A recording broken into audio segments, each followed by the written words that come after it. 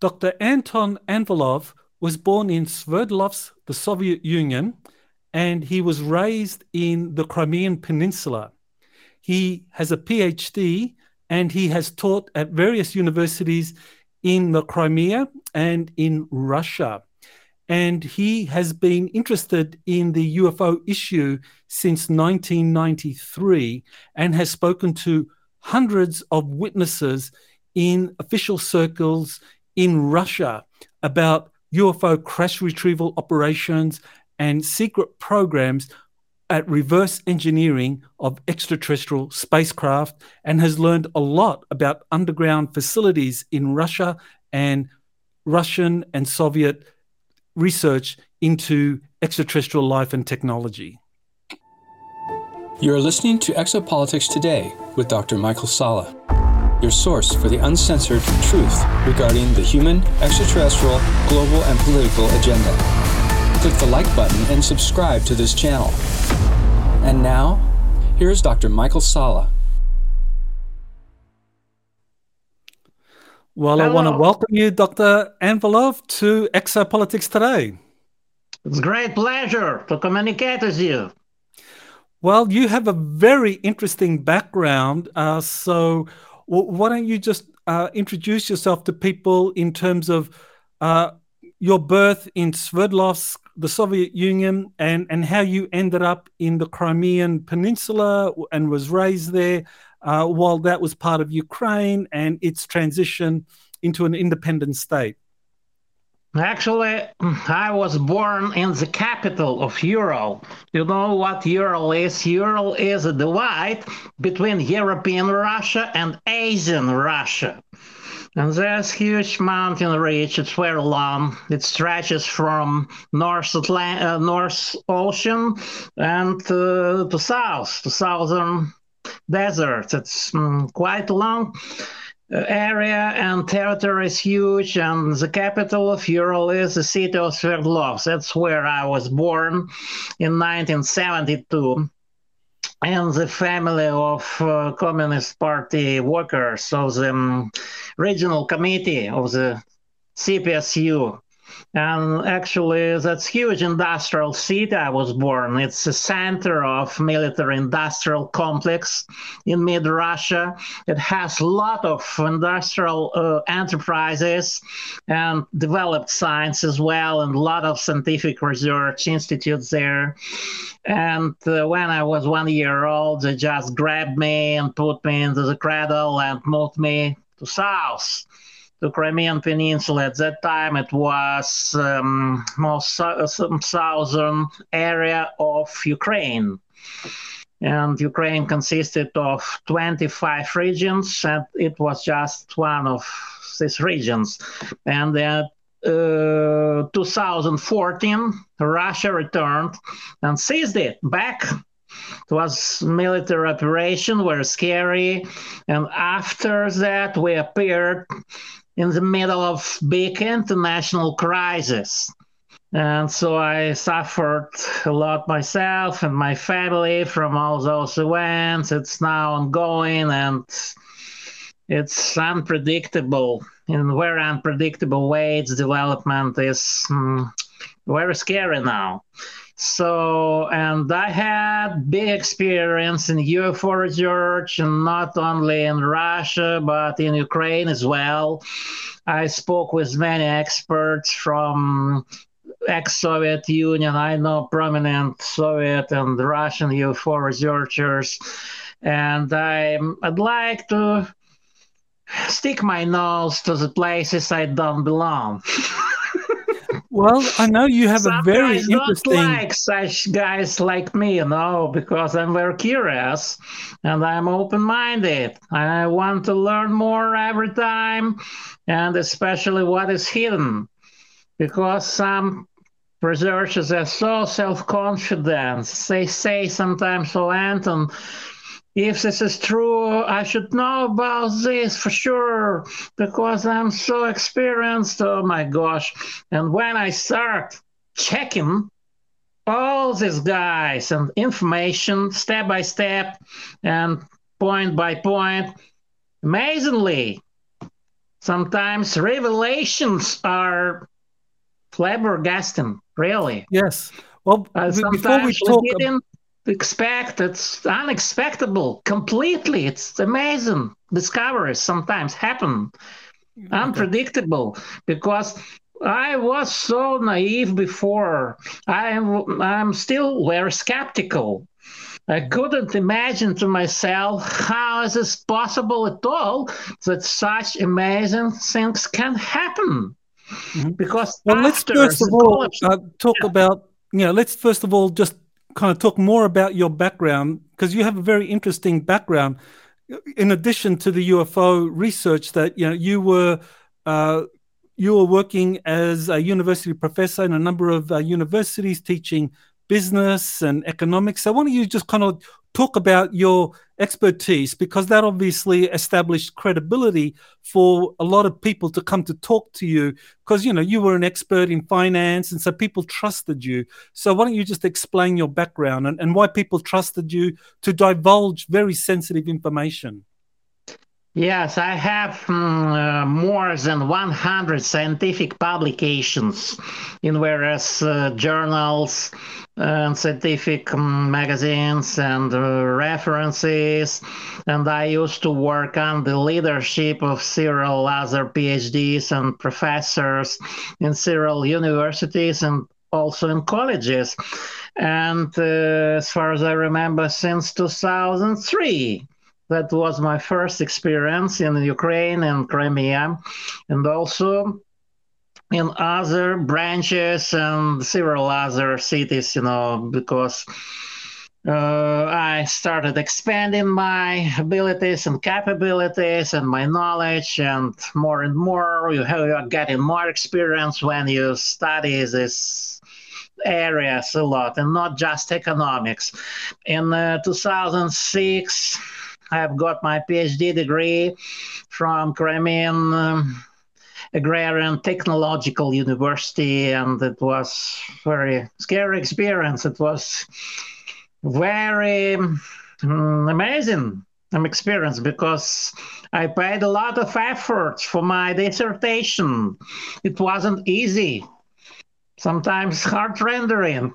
And I tried my best because I'm from such families that, my mom was also PhD in philosophy. My grandpa, he was working with Boris Yeltsin, the first Russian president himself, in late 60s in Sverdlovsk, because my grandpa was head of the culture department there, and Boris Yeltsin was the head of Department of Construction there in Sverdlovsk.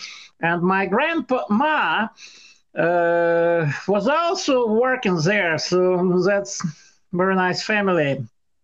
And in 1973, we moved from there to Crimea because of the climate, to south. It's rather harsh to live there because it's frosty and ecology is not so good there in Ural. In mid-Russia, it's separation between Siberia and Europe, right in the middle. That's where Ural is, and Sverdlovsk, my native city, is the capital of Ural. So, and all my next experience was in Crimea, and my scientific experience and background for many years. So it was very long, And so, actually. so what happened in 1993 that got you interested in doing UFO research in Oh, Russia? actually, it was earlier than that because my first interest appeared in 1984 when I was 12 years old and even in high school. And I broke one lesson because all class and our teacher as well, they were all listening to my lecture instead of her because it was so exciting experience. It was brand new information in the Soviet Union, and it was restricted information in the Soviet Union because official censorship was canceled on this topic only in 1989. Before that year, it was all forbidden. All these publications couldn't happen because it was strict official censorship and secrecy on the level of state, the Union of Soviet Socialist Republics. And after that, it was like snowfall. And like amazing wave of these publications, of these movies, films, and a lot of books and newspaper articles and a lot of witnesses. And sometimes in late 80s and early 90s, it was so popular in our country and in Ukraine and in Russia and all across the ex-Soviet Union and all Soviet republics. So I was part of this process because I was very interested.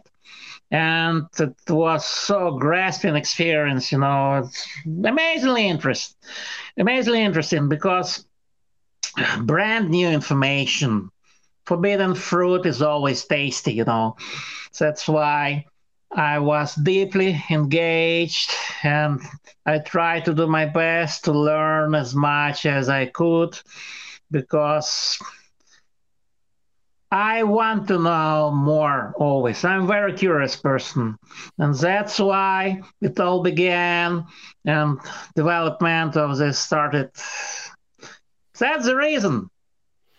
Okay, I know in the United States, Kapustin Yar is often regarded as Russia's Area 51. That's where they recovered the first extraterrestrial craft and studied them in underground facilities. So what do you know about Kapustin Yar and it being the beginning of Soviet research into extraterrestrial spacecraft? Yes, first of all, people must understand that knowledge about this in the US and in other countries is very limited and simple. Kapustin Yar was one of the first Soviet missile test ranges. But as about UFO crashes, no, guys, it wasn't the first place because the Soviet Union was a huge country. It was just 1/6 part of the whole world. So the first recoveries, as I know, they did happen earlier, much earlier, even in 19th century, and also after World War II. We had recovery in Kiev, capital of Ukraine. It was 1947 or 46 when huge cylinder-shaped craft was dug out from under the ground, and they moved it to the area of Moscow, not Kapustin Yar at all. So we had a number of locations in Russia where this UFO research and R&D, research and development, was on the way for years. These places are basically near Moscow, in Novosibirsk, big Siberian city, and there's big research center, and also in several other locations such as Ural and Chelyabinsk region later, and several others, a lot of plants and enterprises involved in this. Zhukovsky are based near Moscow. As about Kapustin Yar, it's greatly exaggerated, I must emphasize, because you must not talk about Kapustin Yar so much. It's not such important place as it is known for so many years and for public knowledge. It's not correct vision. The correct vision must deal with multiple places across Russia, Moscow region, Zhukovsky, Novosibirsk, and other locations, especially several locations around Moscow, because this is where the scientific potential is concentrated basically in the area of Moscow. because they have a lot of research institutes there, and Kapustin Yar is just test range when you test articles. And when you have something ready to test, you move it to such places as State Test Central Range number 4. Kapustin tests them there. But as about deep scientific research, it must be concentrated in some areas where you have scientific potential. And these places are near Moscow and Novosibirsk and some others as well. And Kapustin doesn't have such scientific research potential and, a lot of experts and doctors in different areas of science to study this deeply. So it's basically a test range. And there's also Akhtubinsky Air Base, which is one of the main test bases for all secret aircraft.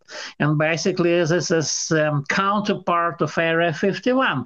But when we talk about Area 51, we have always to remember that, first of all, it deals with aircraft and not with alien craft and alien bodies, but you must understand that all these things are deeply compartmentalized.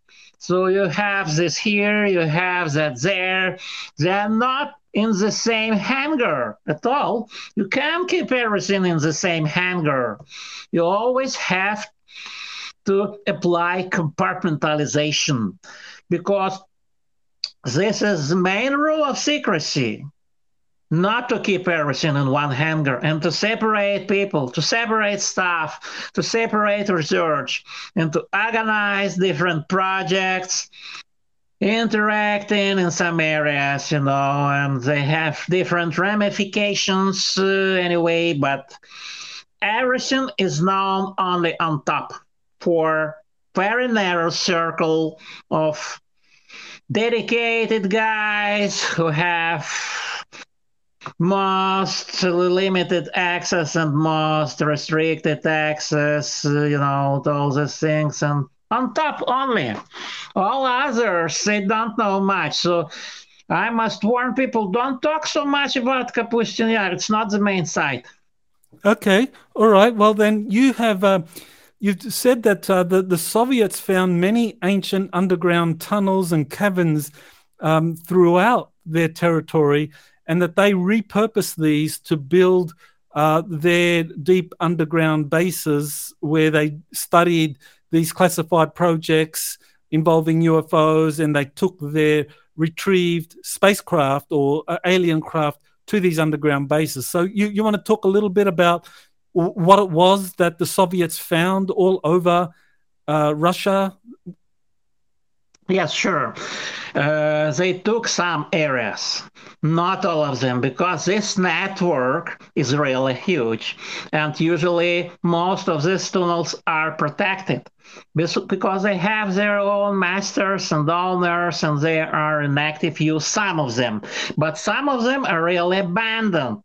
And they were ancient. They look like polished glass, because these tunnels are made by high temperature chemicals. They move like knife through, some easy substance. When you cut something into your kitchen, it's easy to cut some things, and so easy you can build these tunnels, because the speed of these machines are usually from 3 to 5 kilometers per hour, and they deeply penetrate into the soil and into hard rock, and with big speed. And all they leave are just these glassy surfaces. They reflect everything around like real glass. And when you put electricity, they can even glow by greenish glow, because that's amazing technology. It's very advanced, and it is connected with high temperatures. This technology is very, very advanced. And if we compare it with our modern contemporary science. For example, we know about Los Alamos National Laboratories. They invented nuclear machines that can penetrate very fast into the ground and build these tunnels. And aliens also had such machines for a very long time, for thousands of years. So we have this network. Because of this, it's very easy for them. It's not like we built our subways, it's very different technology. It's very fast. 3 to 5 kilometers per hour, very fast. That's why it really exists. And I know I spoke with people who saw these tunnels and even in Crimea now, Peninsula. And actually, they found several places in Russia, in Urals, in Far East, in Siberia, where they can penetrate inside. By trucks, by military trucks, they can move cargo, different lots, equipment inside for dozens of kilometers and even for hundreds of kilometers. And the most amazing I learned just recently is about railway connections and railway network. Because, Russia is a country of long railways. And they can build these railways, these machines, they go straight forward and they have automatic loading, rails, and they just can put them on the ground and move forward and again and again and again. So these machines were used to build this railway network inside these tunnels for many kilometers. And that's really amazing because it was done in top secrecy. And very few people know about these networks. And that's really amazing because during the last years, they are developing these networks more and more in different parts of Russia. And now they connect Ural, middle of Russia, with other regions.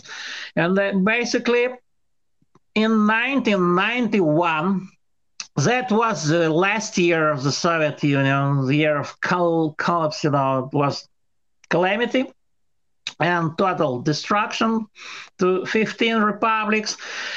KGB generals decided to hide this more to prevent any publicity and possible dangers and possibility of any access from US to these technologies hidden in Zhukovsky Air Base, southeast of Moscow.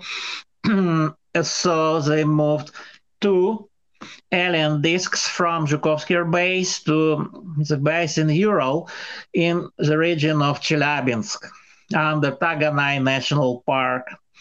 And they have railway access from the south and automobile tunnels from northeast, 2 tunnels actually from northeast and 1 from south. And they meet under these mountain ridges. And that's really a huge complex because humans didn't build it. They just found these tunnels and they're properly camouflaged. And they have such entrances in many places. For example, if UFO crash happens, they can covertly transport this vehicle covered by tarp, by special foil. Actually, they cover at least by 2 protective screens. First is special metallic foil, which is against all electromagnetic emissions, and it's like absorbing all EMI emissions. And the last is tarp, not just tarp. And so they properly camouflage this load. They make different shape. For example, if you transport disc-shaped craft, you must construct disguise, this small screen, because they distort the image of the load to fool reconnaissance satellites and technical means of reconnaissance from US and other countries. Usually they do this during nights, and they transport this to remote locations where they have these entrances underground, and one team transports this, and this team doesn't know anymore. They just do what they are told, the orders, and they leave. You are dismissed, guys. Other guys come and take this lot, and now they are in this plane. They move this to the proper location because one team doesn't know what the other team involved in. That's compartmentalization, and they move this to this entrance at night usually, and they can put it on the ground, and everything is hush-hush.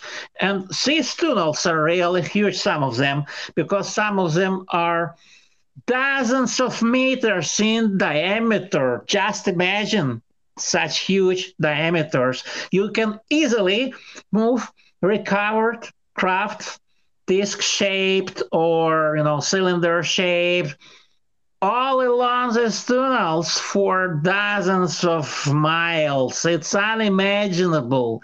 When I learned about this, I thought to myself, oh my gosh, how they're smart guys, because when you have these networks underground, you can easily master this, you can easily organize this, cover up very effectively.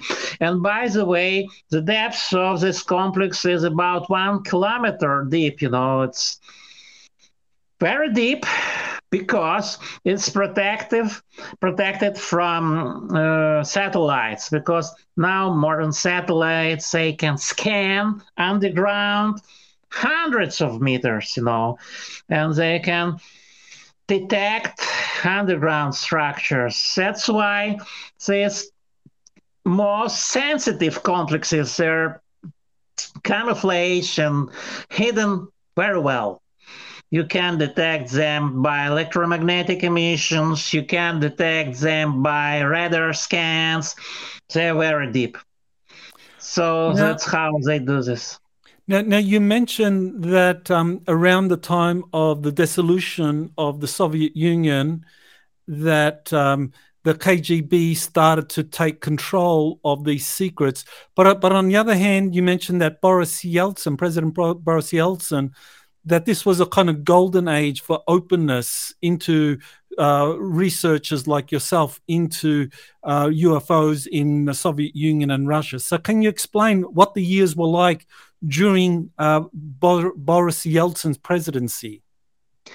First, you must understand that KGB was always in control, always, since the very beginning of this organization, KGB. And Boris Yeltsin was just the first and last, only one democratic president of Russia since 1991. And they were hiding this even from him. He wasn't well aware of all these guys. He wasn't in the loop. Please don't have these illusions about him. I know this guy. He was very stubborn and active, and he had a lot of, power sometimes, but and he wasn't in the loop. Don't have illusions. I know some guys behind him, like General Colonel Grushko, like General Colonel Ageev, and General Colonel Grigorenko. They were all KGB guys, and during the last years of the Soviet Union, but usually such information is properly hidden, even from top elected officials. Please don't have any illusions about Boris Yeltsin. And just 10 years, it was open policy in Russia till 1999, and then everything was again hush-hush when Putin came. Because Putin took everything under his control. And Boris Yeltsin wasn't much in the loop because there were other guys responsible for this cover up. And during Boris Yeltsin's times, it was already established well-working system of this international cover-up. And by the way, Russia was actively engaged in international policy and cooperation with Western countries about hiding all of this. Sometimes crashes did happen in Russia. Teams from Britain or US took part. They were involved in these activities and recovery operations. It wasn't that simple. But after the year 2000, all of this stopped and Russia took control, and actually they have now Russian SSP, Secret Space Program. It wasn't that limited before during Yeltsin's times, because during his years, the policy was more open and more open-minded. The difference is great. If you compare with the present situation, it's very different. Well, that's fascinating, because that means that during the 1990s, you had the two most powerful countries in the world, Russia, or the Russian Federation, and the United States. The United States was headed by President Clinton, and he was kept out of the loop of the UFO issue by the CIA.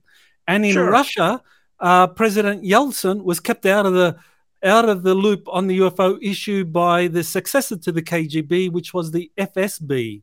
I mean, that's kind of fascinating to think about that. Absolutely.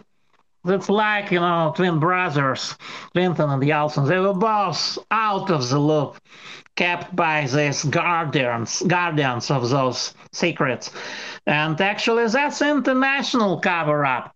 Don't think it's only Russian cover-up. It was, and it is still international, because you can't cope in one country. It's too large.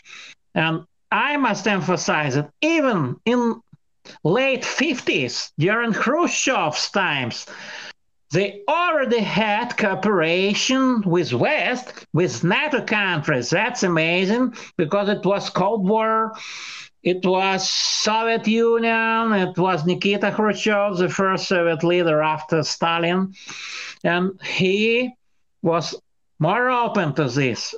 And they cooperated with West, because since 1955, after meeting in Geneva, in Switzerland, they had negotiations there, Soviet Union, Britain, France, and US. And part of these negotiations was dedicated to this issue, UFO topic, an international cover-up, 1955. That was a very important date for international cover-up, with the participation of USSR as well in this big, real conspiracy. So this cover-up, this international cover-up, seemed to focus on the lead intelligence agencies in both countries, or in all countries. So in the US, it was the CIA that took the lead in the UFO cover-up. In the Soviet Union, it was the KGB. And now, well, in 1991, I guess the KGB was dissolved and absorbed into the FSB. So can you just explain the FSB being the successor to the KGB, and how much power it has today over the secrecy of the UFO issue in Russia? Okay, first of all, FSB is not that powerful as KGB was, because KGB was much more powerful. Every Soviet citizen was very afraid of KGB. The very word was very scary. If you say, oh, KGB, oh my gosh, they always stop talking, hush, hush, fear. People were very scared by KGB, and KGB was very powerful. FSB is not that powerful, but this structure is not the only Soviet structure involved in this. There was also a less known structure called GRU, which was Soviet counterpart of DIA, Defense Intelligence Department in Pentagon. That's military intelligence, and Soviet military intelligence, GRU, was involved in UFO research since 1952. It's very amazing information people don't know, because there's documentation in some pretty solid books, like Timothy Good wrote his research about these famous British UFO researcher and some other guys. So you must bear in your mind that that's not that simple. Different structures were involved in the US as well, not only just CIA. Don't forget about NSA and other three-letter agencies, because NSA, it's like never say anything. It's a very secret organization established in 1952 and dedicated also in spy activities and interception of communications, and not only foreign communications but alien communications as well, because aliens also have their communication systems, and these systems can be intercepted. And they have a lot of special equipment to intercept their channels of communication. And that's what happens. And usually these organizations are involved in this. So it's not that simple. The most important is that KGB had special department inside, and it was very restricted, extremely secret, and even top KGB officers were completely unaware of the very existence of this most secretive department of this organization, KGB. And I know some people who used to work in this department, and it's totally top secret, classified even today. And after the KGB was disbanded in 1991, it was transition period and some secrets leaked out. But anyway, very quickly it was reorganized and FSB appeared. And you can find all this history on the internet, and I did my research, and that's not that simple. So FSB now also has this department, and they continue their research in this area. And also GRU had its own department. It was called Lotus Department in 60s. Very few people know this name. It's like MJ12 in Russia, Lotus Group, this flower, Lotus. Well, it seems yes. like Russia's or the Soviet Union's KGB had a similar structure to the CIA, because in the United States, the CIA, it was the counterintelligence division that was headed by James Jesus Angleton that was in charge of the classified UFO files. So it wasn't all of the CIA that were read in that knew about it. It was just this specific James Jesus Angleton. He was the one in charge of the secrets. So it was that, and that was the most powerful part of the CIA from the 1950s up until the 1970s. So it sounds like the KGB had a very similar structure. One specialized unit had control, and others within the KGB wouldn't know about it, and if they did, they could get into trouble. You must understand one important thing. You can't compare CIA and KGB, because KGB was much more powerful, with much more ramifications all across the Soviet Union.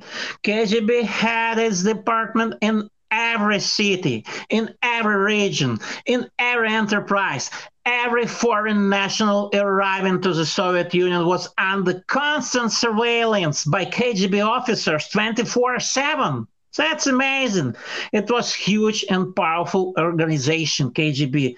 CIA is different. When speak about foreign intelligence, it was just so-called first main department, or PGU, PGU of KGB, and this was just only department for foreign intelligence. And GRU also had foreign intelligence and specifically targeted for foreign countries. And these secret services, KGB and GRU, they had competition. These structures inside and outside the Soviet Union were in constant, like struggle and competition between each other. And it wasn't that peaceful because you have always this struggles between secret services, that's not easy. Yeah. And Well, I know KGB was you've spoken. much more powerful. And you can't imagine how powerful it was. That's Right, I unimaginable. understand, that the Because in KGB. the close countries like Soviet Union, this was the country of total secrecy everywhere. Just tiny details were secret. Every enterprise, almost every, was involved in military-industrial complex. Amazing secrets on every corner. Here a secret, there a secret, and there is top secret, and everywhere. And several levels of secrecy existed in the Soviet Union. It's not like in the US. The systems of secrecy are quite different. Soviet system was for special access and secret, and then top secret, and even higher was top secret of special access or special folder. That was the highest level of secrecy. But even some top position, high rank members of the political bureau of the Communist Party of the USSR, they were not aware of all these programs. Only few guys were in the loop, like Yuri Andropov, the chairman of KGB, and like Dmitry Ustinov. He was Minister of Defense of the Soviet Union for many times during Brezhnev administration, and very few other guys. All rest were out of the loop, out. Even top rank political bureau of the Communist Central Committee of the Communist Party of the Soviet Union, because they didn't have any need to know. You must have need to know. And they didn't. But Andropov was in the loop. Yuri Vladimirovich Andropov, he was very famous guy and intelligent and wise. He was in the loop, yes. And few of other guys. But even generals, even general colonels of KGB, many of them, they didn't have any need to know because of huge, terrible secrecy. And this secrecy exists even today. It's still top secret. They're not going to declassify anything. And this can exist forever. Forever. So can you just explain, how even today there's a lot of people, former servicemen in Russia, that are too frightened to talk because of intimidation and of losing their military pensions. This secrecy system under the Putin administration continues those former KGB policies of secrecy. Exactly. And for example, I was talking with one guy for many years. He just told me, Anton, I can tell you so much. I can tell you unimaginable things, You can't even imagine what I can tell you. But I'm scared, man. He told me, direct quote, I want to leave, end quote. I want to live, he told me. You know, he is scared for his life, not only just to lose his pension, because, sometimes they erase memories. They use some chemicals. They put influence on your brain, These guys are smart. You sign non-disclosure agreement for many years that you can talk about this anywhere, anyway, no way, you know, not only just signing papers, they have very strict control. And for example, this main base now exists in Ural Mountains on the Taganai National Park. This base is much cooler. It's much more cool than S4 in Nevada or some other facilities even in the US because it has so strict security systems and so strict access, and especially some brand new and highly sophisticated security systems unimaginable, like brain waves, mentality control when you start approaching some gates, some entrances properly hidden. You start experiencing unexplainable fear. You start trembling from fear. Oh my gosh, what happens with me? And you just move away from these places. It's mental control. And they also use, extra sensors, some specially trained guys who know these mental abilities and capabilities. They can influence other people and other intelligences by this mental control. They are clairvoyant, they have, advanced mental abilities. They also use these guys for very long periods of time.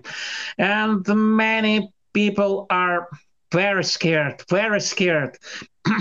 Even in 50s, in 60s, in the previous century, they don't talk because they are so terrorized by this Soviet system of total, overwhelming secrecy everywhere.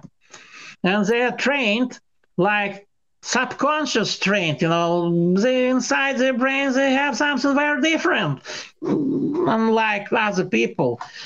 And I know some of these guys, especially those who were in scientific research institutes, for example, in Leningrad since 1965, studying insectoid creatures discovered on Kola Peninsula. They don't talk, oh my gosh, because one member of their team, Dr. Voskresenskaya, Anna Kapitolina, she was killed. She was brutally killed because KGB organized car crash, and they killed her, and they killed her sister together with her. It was hush-hush, like, you're driving your car, and then you have big truck nearby with a lot of, wood, and suddenly it collapses upon your roof, and you're dead. Both of them were. While we're all there, other guys were so scared they don't talk till today, Well, let's talk about that incident you described, the Kola Peninsula and these insectoid extraterrestrials. That there was a UFO crash in the Kola Peninsula in 1965. So, yeah, just explain what happened exactly. How did the Soviets or the KGB find these extraterrestrials there, and what did they do? First of all, as far as I know, these insectoid creatures, they are not extraterrestrials. They are intraterrestrials. They are representatives of underground civilization and very ancient race of insectoid masters. And they have their slaves, and they have this symbiont culture. It's very ancient. It's millennia. They exist under the surface of our planet for millions of years. It's unimaginable. And specifically in the area of Kola Peninsula, they have underground mine. They have this deep underground complex where they extract rare earth elements and then they move them, these elements, upwards to hovering objects, spacecraft, and they process them and they use these elements in the industry. So this area, Kola Peninsula and Hibini Mountains, this is very specific area on planet Earth because it has very large concentration of this rare earth elements, They're very specific, and they extract them there. And in 1965, there was accident when several workers stumbled upon these creatures underground, and they captured them because alarm system was activated of this complex. When this underground alien complex intersects with human mine positioned above it. And when miners started digging deeply, they activated the sensors positioned along these tunnels. And these creatures reacted like security guys, and they got upwards, and at this very moment, miners exploded, high explosives. And after this bang, this happened.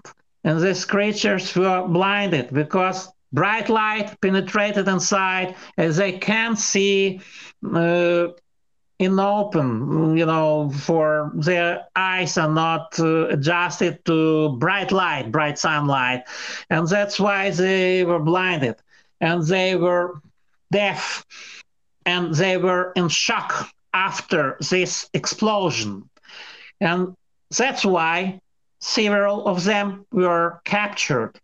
And KGB arrived, KGB officers, they captured them in this state and they moved several of them, dead ones, and also some were alive, to the special hastily organized underground laboratory in Severomorsk, in underground tunnels converted from naval depot, tunnels specifically for torpedoes, Navy ammunition, and Navy bombs, and they have all this stuff in Severomorsk, in Guba Okolnaya.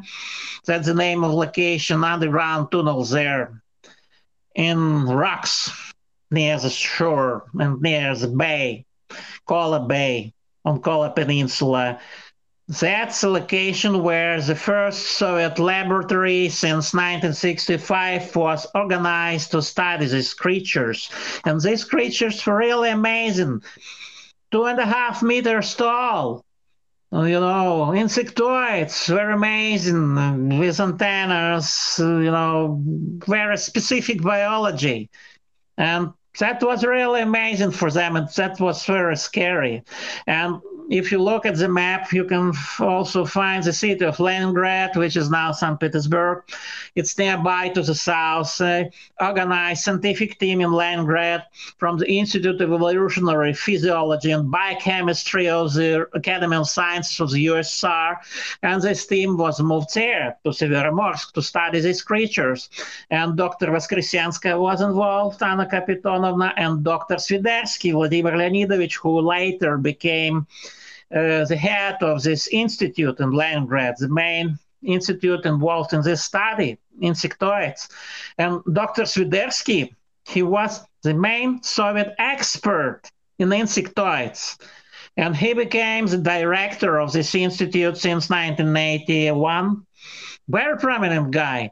I used to study his publications, and even in open sources, you can find that indeed he was very smart guy about these creatures, insectoids. Why? He became director. So usually director of some institute is only appointed if he is leader of this basic scientific guideline, of this basic, research. If you have different areas of research, but one of them is the main one, and the leader of this becomes the director. That's exactly what happened in 1981. He became the director of the institute, and he Well, I was know. awarded by state awards. Why? For what? I just For wanted to ask, insectoids. about those insectoids that you said, those praying mantis-looking insectoids, that they're intraterrestrials. They're from the inner Earth. Now, a lot of people have reported seeing during abduction experiences that these praying mantis are there. So does that mean that these inner Earth civilization of praying mantis are involved in the abduction of surface humans? Exactly. For millennia. And they are not only intraterrestrial, because they went to space long before us, long before us. They have very extensive infrastructure on our moon and inside our moon, on Mars as well, on different satellites. No, and at least in 12 planetary bodies of our solar system and beyond, because they are called ancients. Because when you hear the word ancient aliens, they are. You have to think about them, insectoids, because they are ancients. They existed on our planet long before all other creatures and reptiles appeared much later. Humanoids appeared much, much later. And these creatures are the most ancient ones. When they are very developed, they are very smart. They have magnetic sensors inside their brain. They can see well, because they are a little bit blind like me, but they have this magnetic sensors. Their brain is much bigger than human brain, much bigger. They are much smarter. They have all extrasensory abilities. Every human being is just like an open book for them. You can't imagine how smart they are. They can see you the long distance. They can scan you. They can see what's inside, like 3D tomography. These big scanners and huge hospitals and brand new hospitals. They always use this specific rotating scanners, with magnetic sensors, and that's what they have in their brains. That's unimaginable. When Soviet scientists studied them for years, 20 years of research, from 1965 till 1985, and 2 more years, 86, 87. Unimaginable how they studied them and what they learned for 20 years of this research. We have 27 pages of this document, very scientific, very professional, dedicated exactly to this research. Every specialist, every PhD in biology who can look at this, they say, these guys, oh my God, where did it take this? Where did you find this? Because that's unimaginable how professional that is. And, these guys are very smart and very ancient. And they are apparently the very first intelligent creatures on this very planet Earth. And these ancients, they first scan space by their magnetic sensoring organs, and then they move there. They can teleport.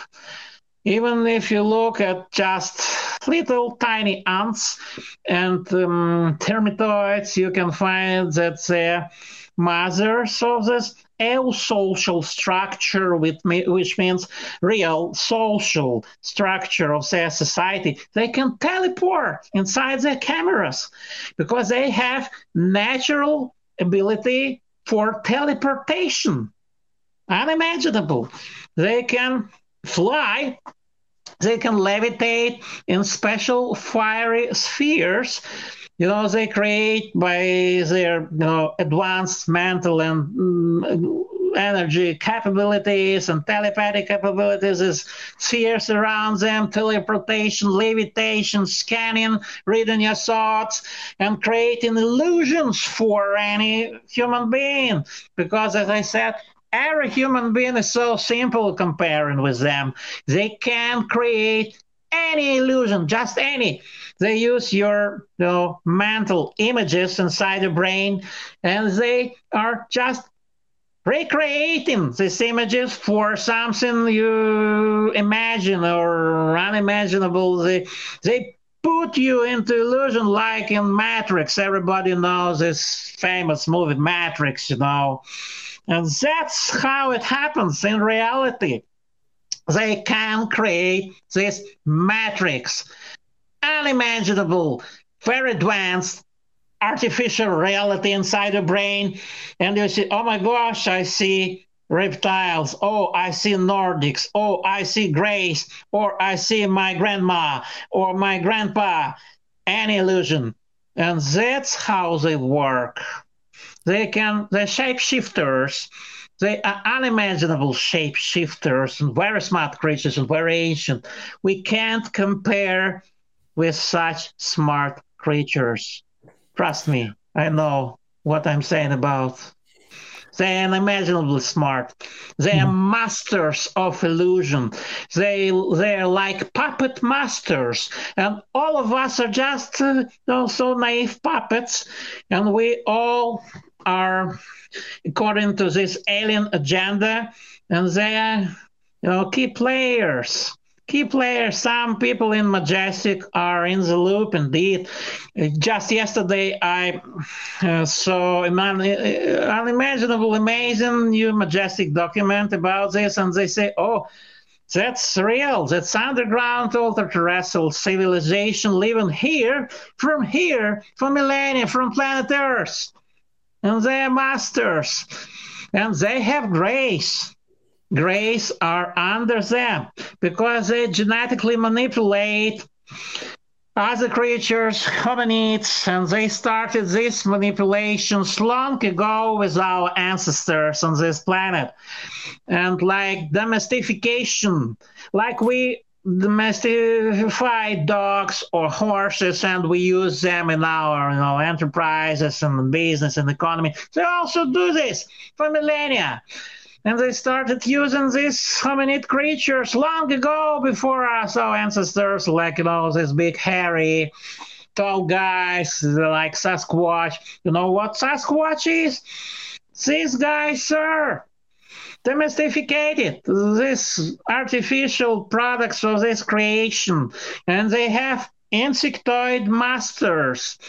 They all have their masters. Usually they don't talk much about this, but anyway, they have them.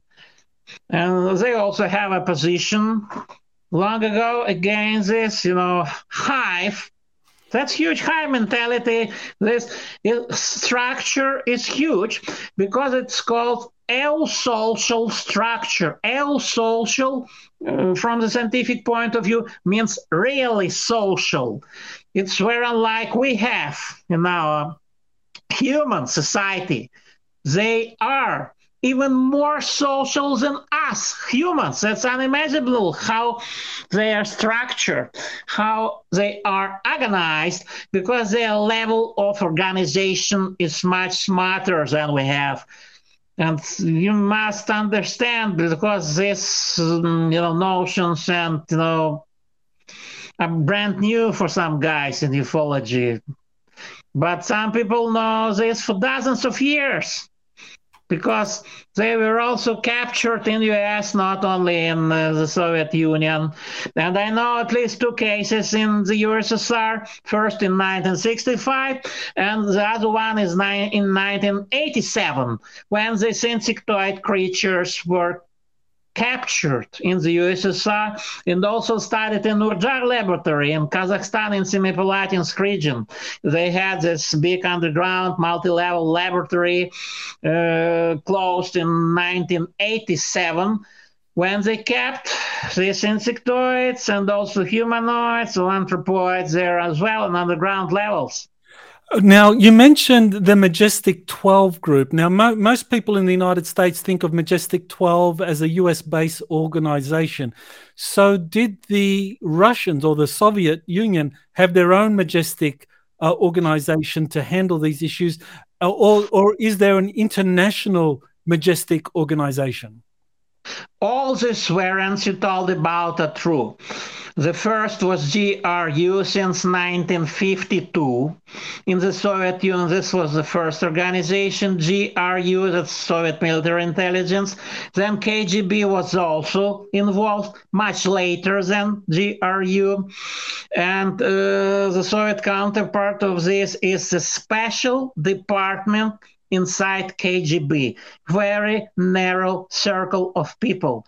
And the very fact of its existence is not known for many guys, even top position officers in KGB. They don't know about its very fact of existence. As well, alongside with all this, MJ-12 was later transformed because the original name of MJ-12 was compromised.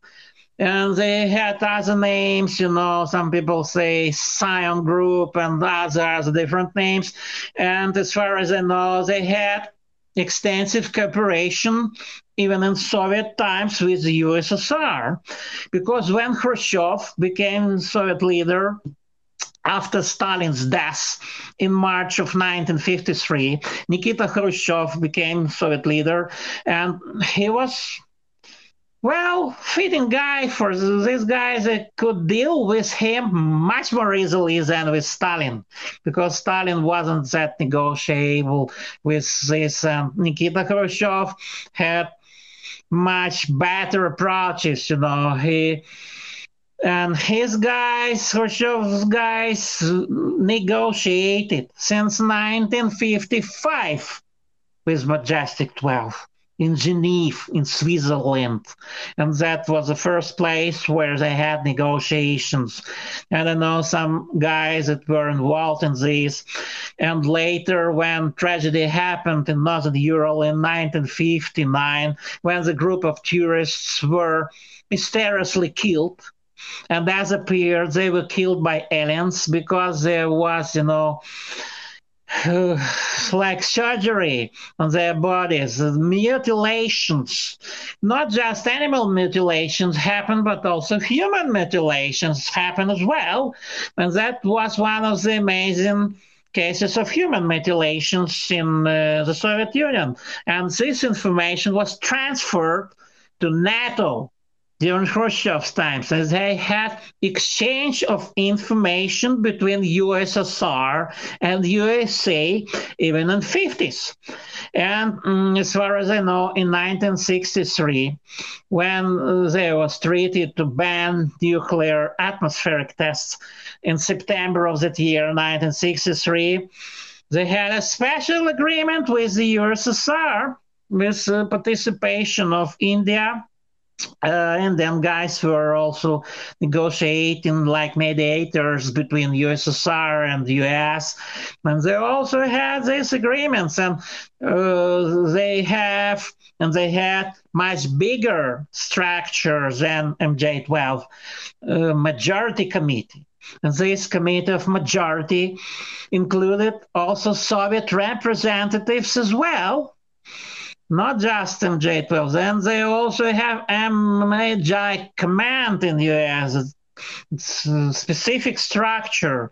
And they have many levels of secrecy and several different organizations, strictly compartmentalized. And that's not that simple, the structures.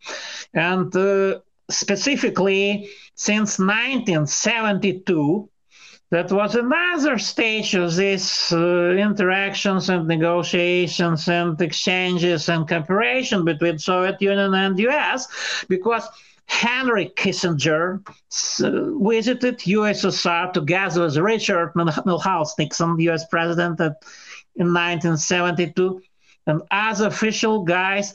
That was remarkable visit to Moscow. and other locations in the Soviet Union during Brezhnev times.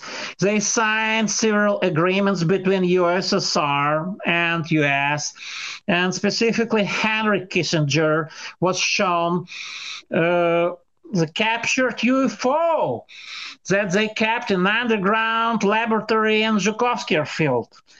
They brought him there in secrecy, and they took them, these American guys, underground by elevator, and they accompanied them into this underground laboratory in Zhukovsky Air Base, southeast of Moscow, and they just showed them, look, this is alien discs that we captured. And also Fidel Castro, the Cuban leader, was also shown this disc. And alien bodies kept there in refrigerators, special containers there as well in 1972 in this underground lab. And that was exact year, 1972, when they signed also different agreements about cooperation in space, about keeping this information hush-hush. And the very amazing fact is that they had a special treaty that USSR will be silent about American cases, crash cases. We will never tell this to the world. And the US said, okay, we will also keep silence about your crash recovery cases as well. So this is real international conspiracy of silence that was organized between USA and USSR even since 50s, 60s, and especially since 1972. When Henry Kissinger got direct access, Henry Kissinger is and was at those times one of the key players. He was very well in the loop. He is very smart. He knows a heck of a lot about all of this, programs and covered contacts. And he is one of the best friends of Putin and of Brezhnev also. He visited Soviet Union for many times. He is one of the main key players in negotiations about the alien exopolitics between USA and USSR. Okay, I just wanted to kind of like interrupt you there, because Henry Kissinger is still very active in international politics, and people see him traveling around the world, having meetings with different... But he was even more active at those times when he was younger. Yes, that's what I mean. Yeah, so really what you're saying is that Kissinger isn't just being this international diplomat. He is actually going around because he's the lead man for this international cooperation in keeping the secrecy system going concerning extraterrestrial life and these yes, exactly. Not just extraterrestrial, but also intraterrestrial. Don't forget about intraterrestrial, because always people speak about extra, Don't think not about just only about extra. Think about intra. Look first under your feet first, Because first look closer. They're very smart, these guys. They wanted to think they're sometimes from very distant planets. They can tell you, oh, we're from here, we're from there, just to cover the fact that they are from here, because they don't want you guys to know their true locations, because they're very smart. They can deceive people a lot, and that's the usual practice to cover this up with extraterrestrial information, intraterrestrial activities of this huge civilization. And they have a lot of locations on our planet, and a lot of habitats, and a lot of these intraterrestrial cultures, not only insectoid cultures, but also anthropoid cultures, and a lot of humanoid cultures live underground on our very own planet. Well, I want to now shift to Crimea. I mean, you spent many years or decades in Crimea, and my whole life. And Crimea is a big area of interest today because of the conflict.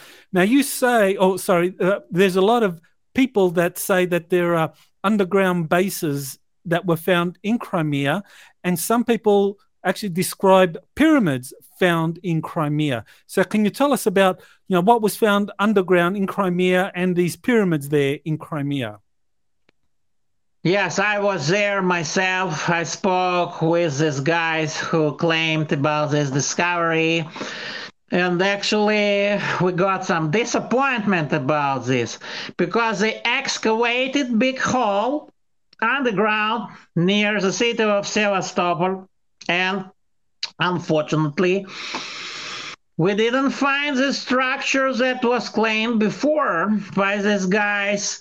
And we found quite different structures there near Sevastopol, this big city in southwestern corner of Crimea. However, there are other locations in Crimea that are suspected to contain these pyramids under the ground, because you must understand that you can't find them on surface, not like on Giza Plateau in Egypt. That's quite different. And when they draw this, line with 7 pyramids in a row, that's not quite correct, because they're scattered along the vast territory of Crimea in different parts, and especially near Bakhchisarai, near Chiterdak, and near Yalta, and different other locations of Crimea. I was there myself in quite different locations. And to excavate them, you have to invest a lot of money, a lot of efforts, and that's not that easy. However, some mountains there are really suspicious. They have geometrical structures.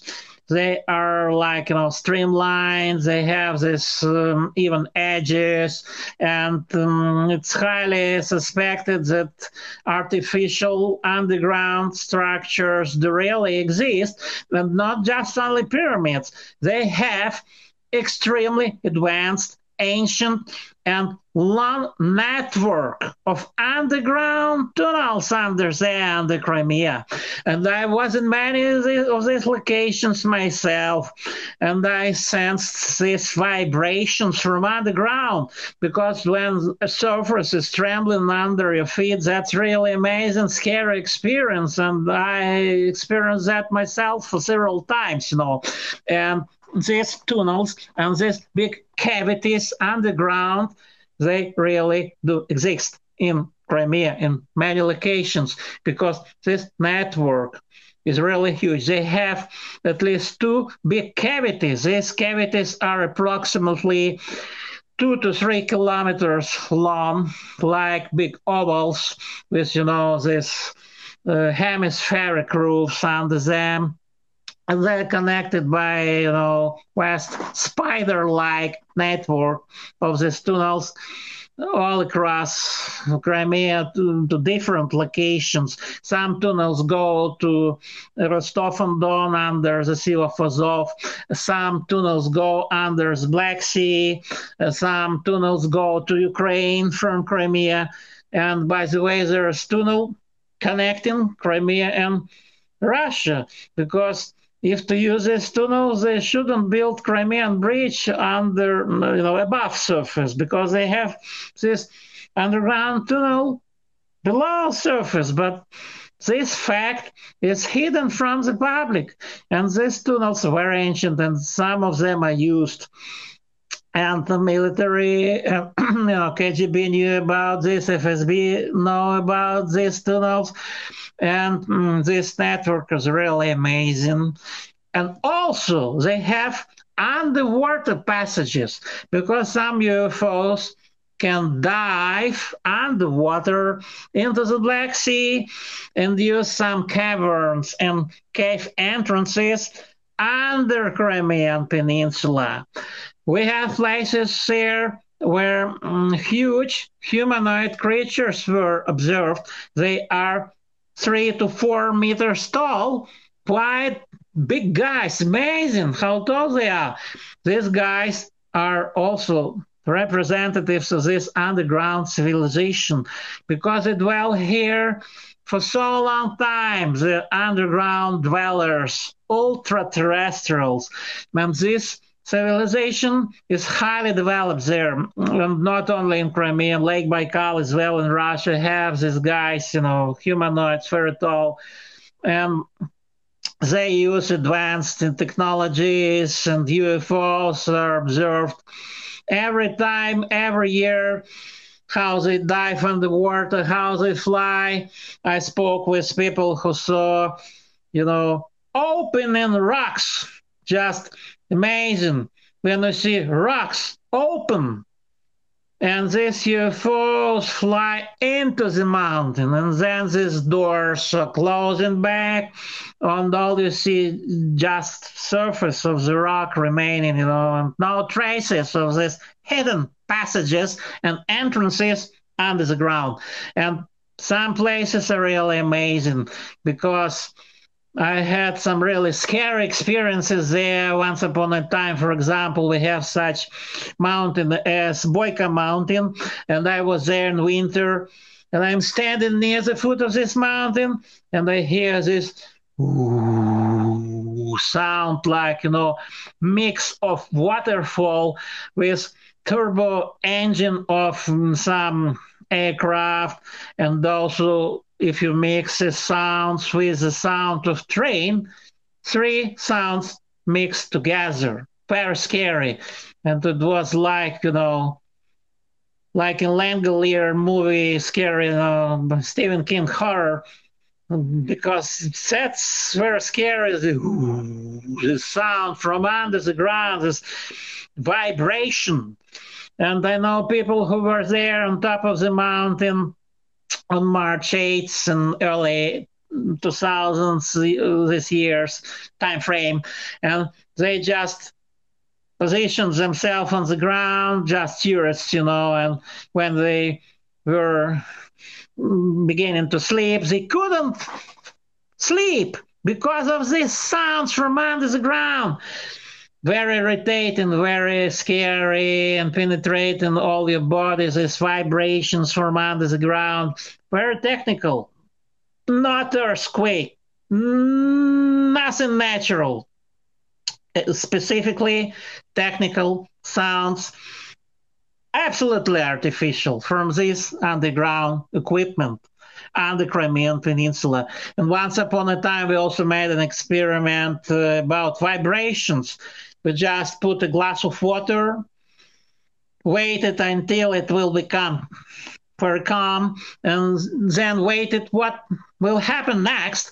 And to our utmost amazement, and to my utmost amazement, I saw the circles on the water because of this underground vibration under our feet, like we had some train on the ground passing under us, or, some UFO craft moving inside these tunnels right under our feet. And that was a really amazing experience. I had myself there. And a lot of people experience this. And even in the capital of Crimea, even in Simferopol, once upon a time, when I was returning from my institute, I just stood on the street, open street, big traffic, a lot of cars, and suddenly I start feeling this vibration. Everything is trembling.